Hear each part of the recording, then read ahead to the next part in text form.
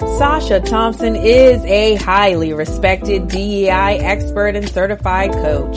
She and her network of friends in the DEI profession often talk shop after work. They're bringing those after hours conversations to you right here on DEI After 5 with Sasha. Let's get this conversation started.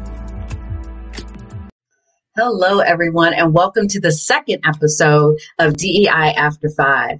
I am so excited about today's conversation because my guest today is my sister friend, Katrina Jones.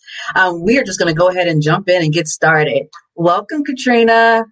Hi, thank you, Sasha. Thank you so much for having me today. I'm Oh my goodness. excited to be here. So excited to be reunited with you every time we get together. Yes.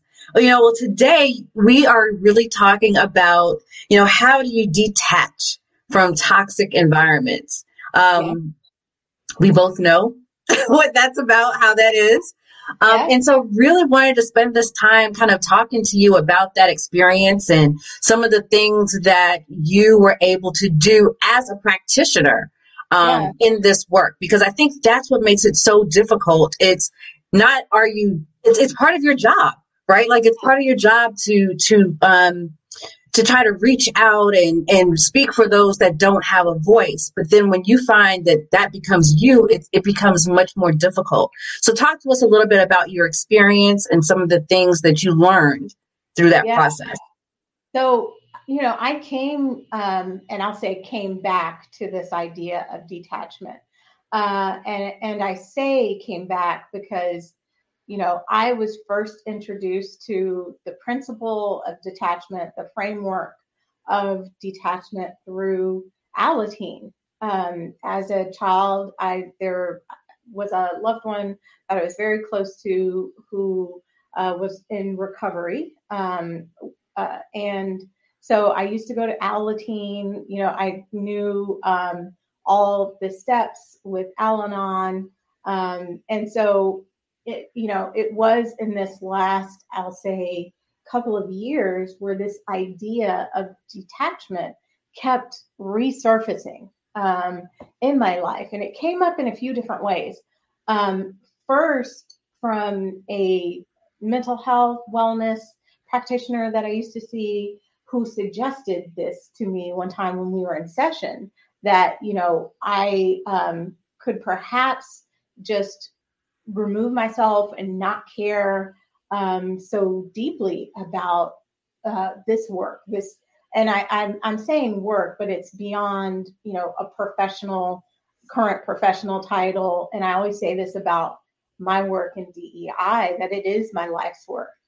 And it's really hard, and it is the most meaningful, most profound work I think that you can do in this life, or some of the most, I'll say that. But when that practitioner initially introduced or reintroduced detachment, and not with that exact language, but just not being so connected, I just immediately rebuffed that, because I thought, no, I can't do that, right? Like, this work is too important, and I don't want to be detached from the work or from my environment. This is more than just a job, and this is more than just a career arc for me. And it planted a seed. That planted a seed where I got to think about, well, hold on, what does that mean, right, for you? And does it have to look exactly like what that practitioner person was suggesting? And so it led me to actually go back and go pull out the, principle of detachment as articulated by Al-Anon. And when I did, it resonated so deeply. And I just want to share the definition of it, because we can level set on what we mean when we talk about detachment.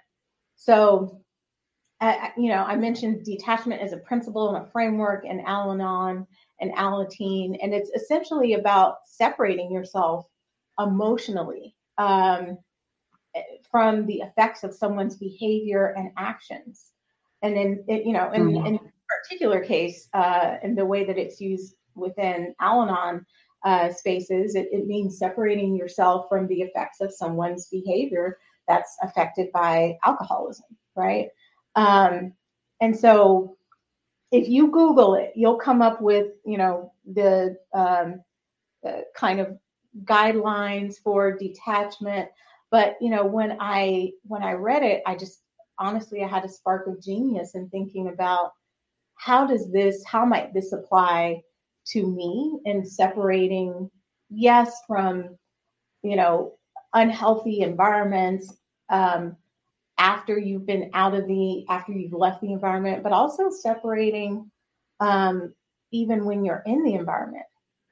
That's the piece I wanted to talk to you about, because so many of my clients that are practitioners, that's the big struggle, right? Yeah. Because they feel like in a lot of this work, right, they're not just advocating for others, they're advocating for themselves, especially if they're from marginalized communities. And so how do you detach from this work emotionally, right, if you're using those principles, when it's so much a part of who you are?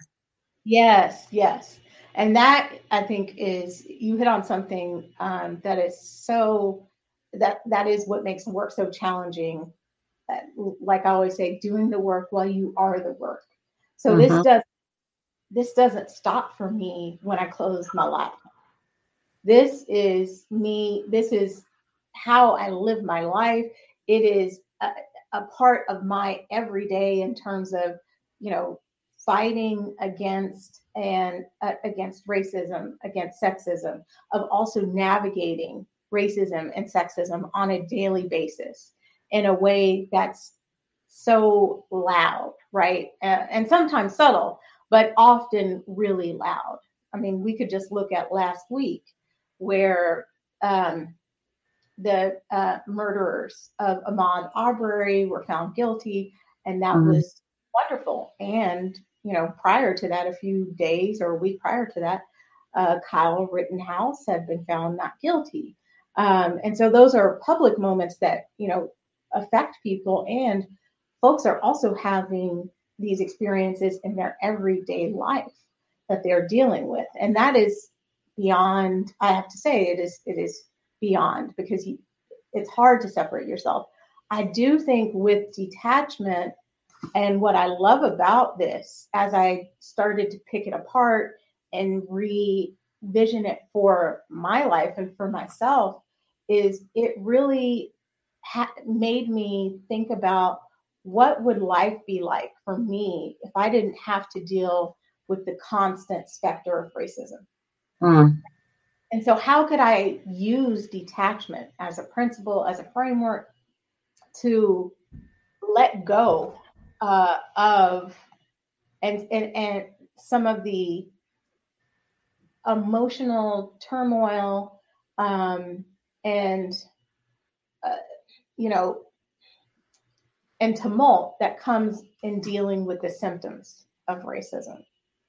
And that's, I think, the power is in it. It is in refocusing or focusing exclusively on yourself, on your well-being, on your success, and most importantly, your peace, right? And so, which is what the detachment really is about. It is about how there is all this stuff that can happen, that happens to you, or it happens in the environment. And how do you sit outside of that? Because one of the illustrations of detachment says that it's neither kind nor unkind. It requires you to sit without judgment, to see it, right? And that doesn't mean that you don't have a reaction. You might see something, you observe it, you have a feeling about it, you might have an initial judgment, and then you set that aside. And that is what I think will really help and support professionals who are doing this work, especially doing this work when they are the work. Yeah. I mean, what you just said made me think of sometimes you just have to let go, Yeah. right? It doesn't mean that you don't care. No. But something you just have to let go, because that anger, frustration, whatever that emotion is, can start to take over Yes. and manifest in your body, in Yeah. certain ways. And we've talked about this a lot, right? Like Yeah. when I detached, like it Yeah. was truly this emotion of, okay, what do I need in order to acknowledge what has happened, but not hold on to it, not live in that moment.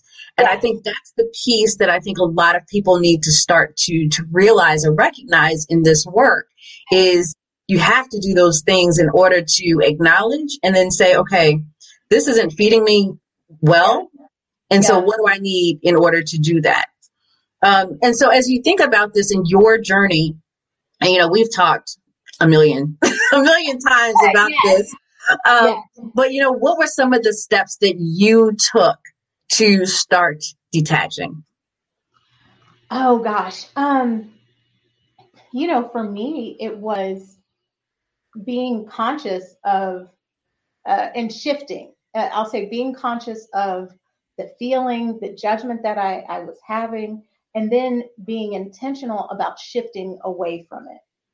Right. Mm, What I would do would be to stay in the space of the feeling, the judgment, the emotion, and you know cycle through that. So yeah, instead of moving to the next, stepping away from it or seeing it and then, stepping outside of it, I just kept cycling through it. And to be clear, um, it's not a bad thing that happens and that you might do that because it it's something that is so natural for us, especially when you experience, paper cuts that have compounded into wounds over time mm, that never heal, right? mm-hmm, It is really hard to then step outside and step away from that cycle, that vicious cycle of yeah. staying in the feeling, ruminating in it, and staying with that judgment that you've assigned. And there's two things you just said. One, I think we also need to step back and determine or identify what are the things that have caused those cuts, Yeah. right?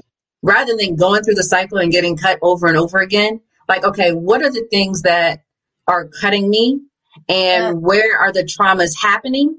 And Yeah. being able to identify also your triggers, right? Yeah. Like, what are those things? Because I know one of the challenges that I had getting out of a toxic environment was I loved the people that I worked with Yes.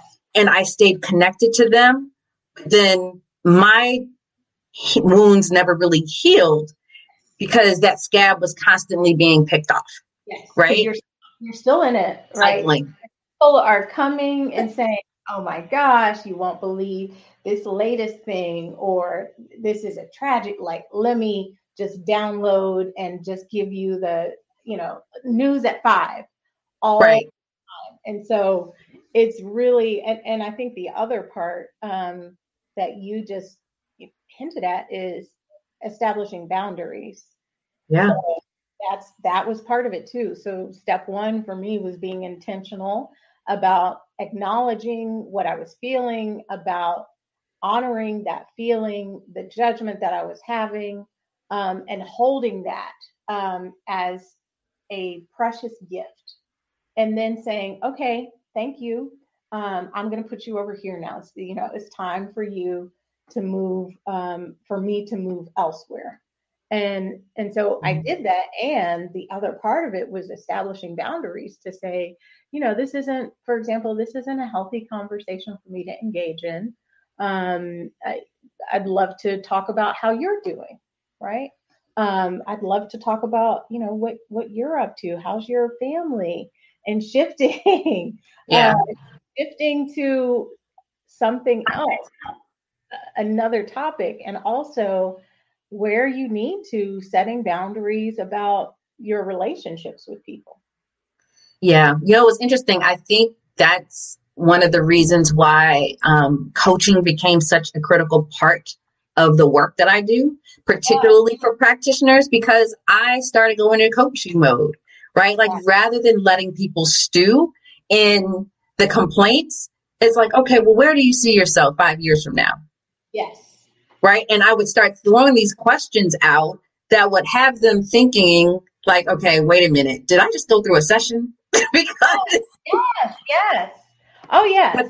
you need to move forward. And so I found that I was talking to a lot of practitioners in this coaching method to get them to move forward and to stop that spinning, right? Or at least if it was an iteration, they realized, okay, this isn't where I want to be. So what do I need to do in order to get to, where it is that I want to be? So, you've talked about, setting boundaries and kind of understanding also your limitations too, to some extent of what you can take in. If there was one thing that you wish you would have learned earlier in the process, what would that been? What would that have been? Oh gosh. We don't have enough time. No.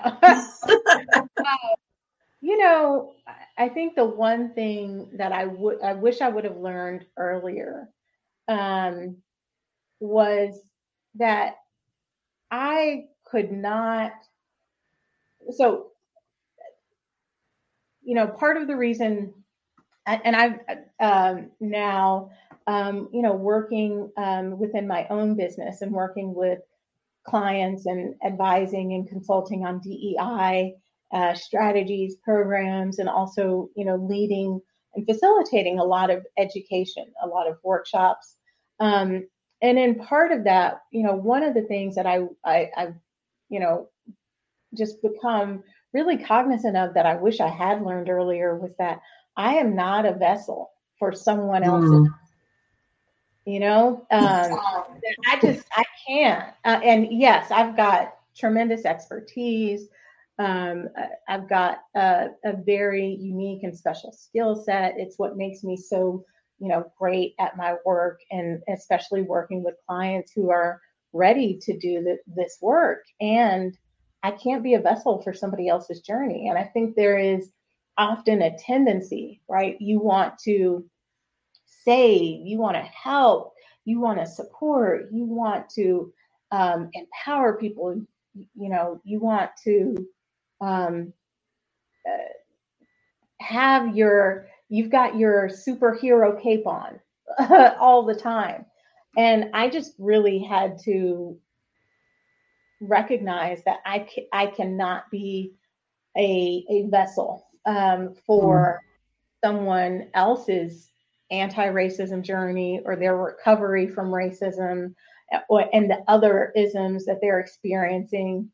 That I could certainly provide expertise. I can provide, counseling, advising, coaching, but I was not responsible for their failure or their success in that journey or for any aspect of that journey. Yeah. I think I'm taking that in because I think that was a lesson that I had to learn. I also had to learn that, and I learned this early on, but not everyone is in the same place in their journey. And so I always describe it as, practitioners, a lot of practitioners, not all practitioners, are what I would call, at that PhD level, right, of this work. Yes. And we have to realize that there are some folks that are still in pre-K. Yes. That may have higher titles. Yeah. But this is the very beginning of their journey. Like they're just now at Sesame Street learning their alphabet, right? Like they're learning what is D, what is E, what is I. And I had to kind of get through that frustration of understanding that not everyone is at the same place in this journey, and knowing who I could work with, what part of the journey was best for me to work with. Oh, yeah.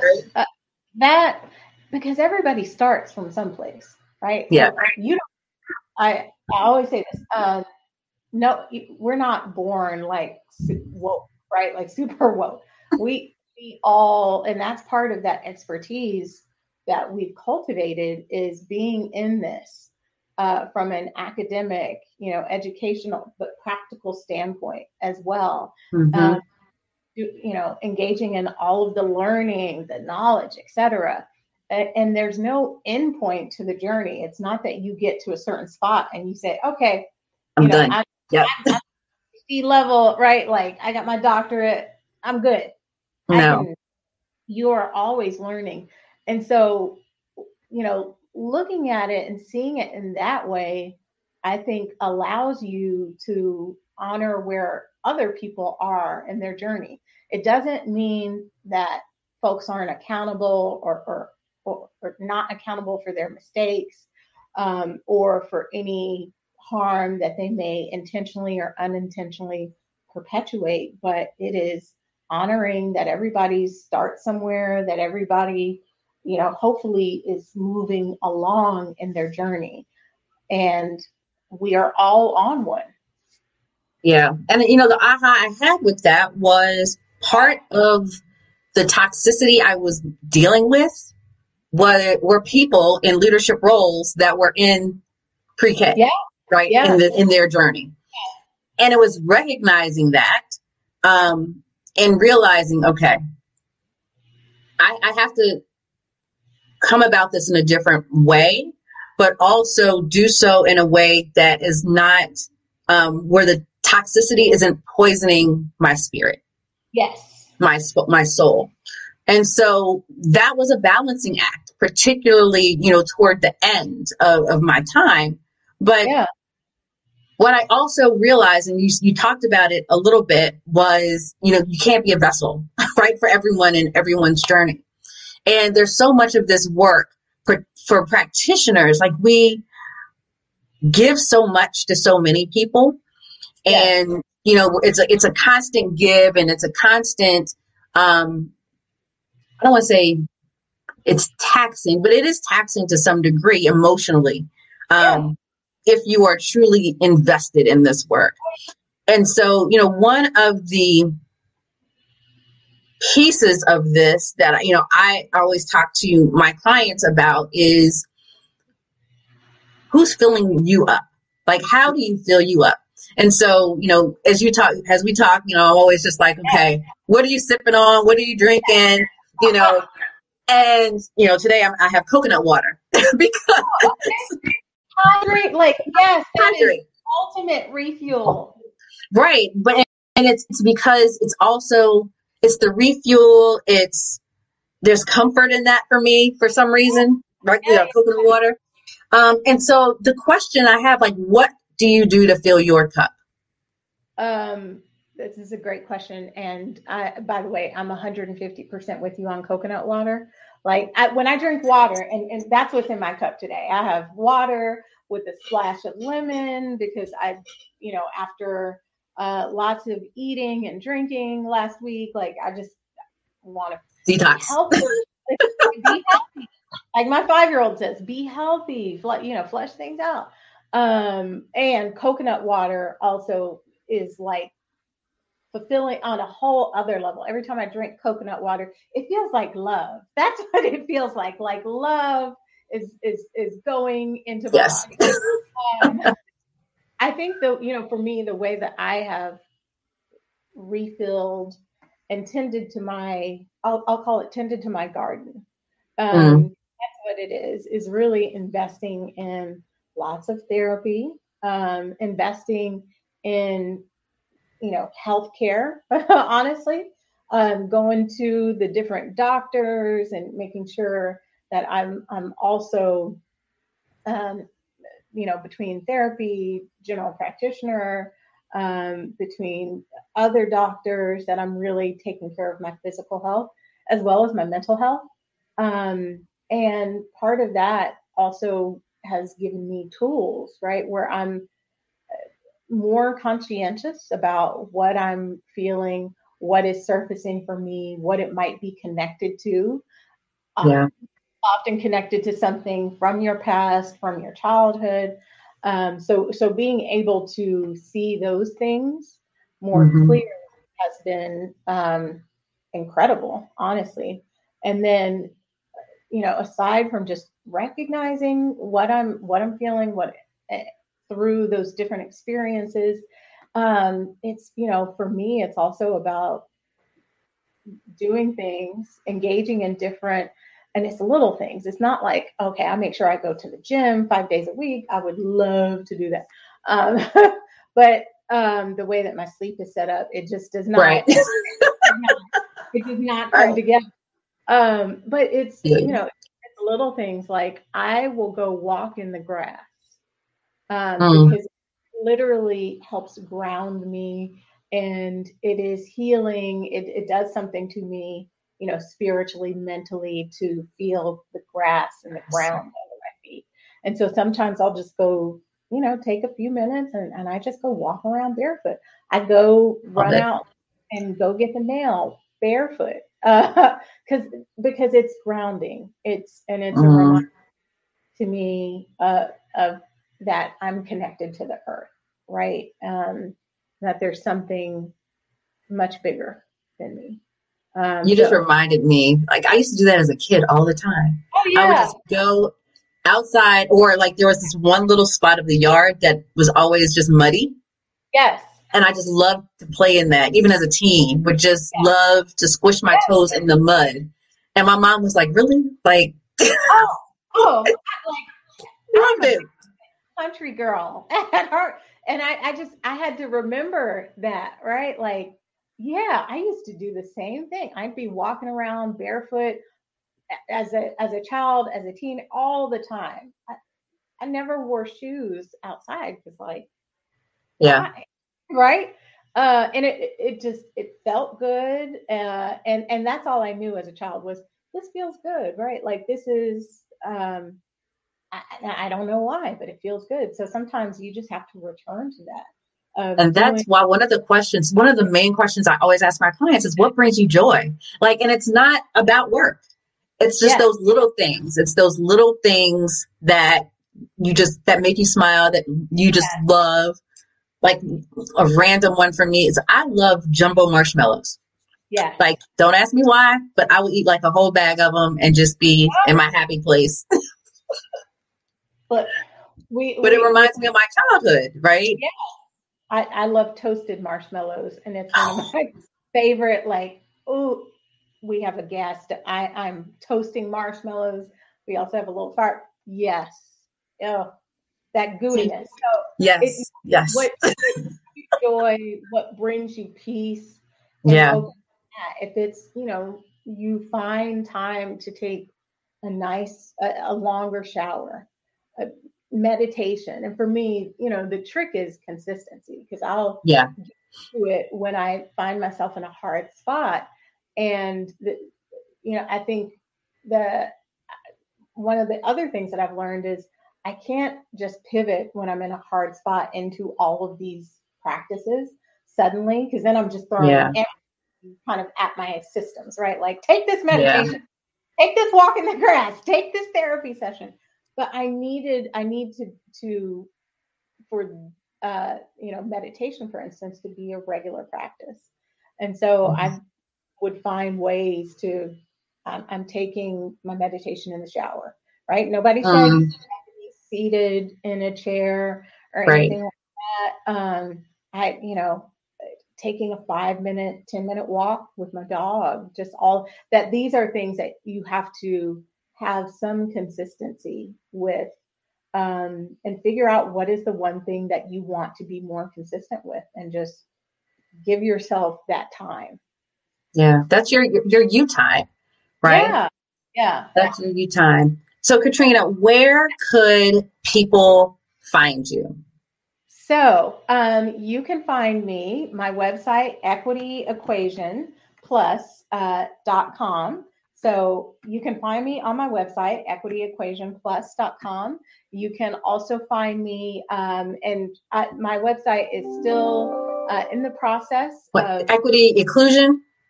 sorry, thank you. I was Sorry, like, wait a minute. right, sorry.